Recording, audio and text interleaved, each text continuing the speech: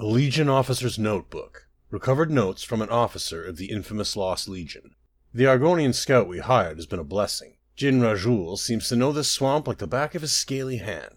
As a matter of fact, it was the scout who suggested we camp in this cavern. In addition to offering protection from the elements, and a secure location from which we could defend ourselves, he told me that, according to the legends of his tribe, a powerful weapon was hidden here long ago. It would be a great benefit to the Empire if we were to acquire this weapon. The Ninth Legion isn't alone in this cavern. Something or someone has picked off our perimeter guards and scavenger parties. Our Argonian scout contends that there is nothing here but the Legion, suggesting that my soldiers decided to desert and flee the area. That's ridiculous. The Ninth Legion never abandons its responsibilities. I don't think Jin Rajul is being completely honest, but I'm not sure why he would lie to me. Damn that Jin Rajul.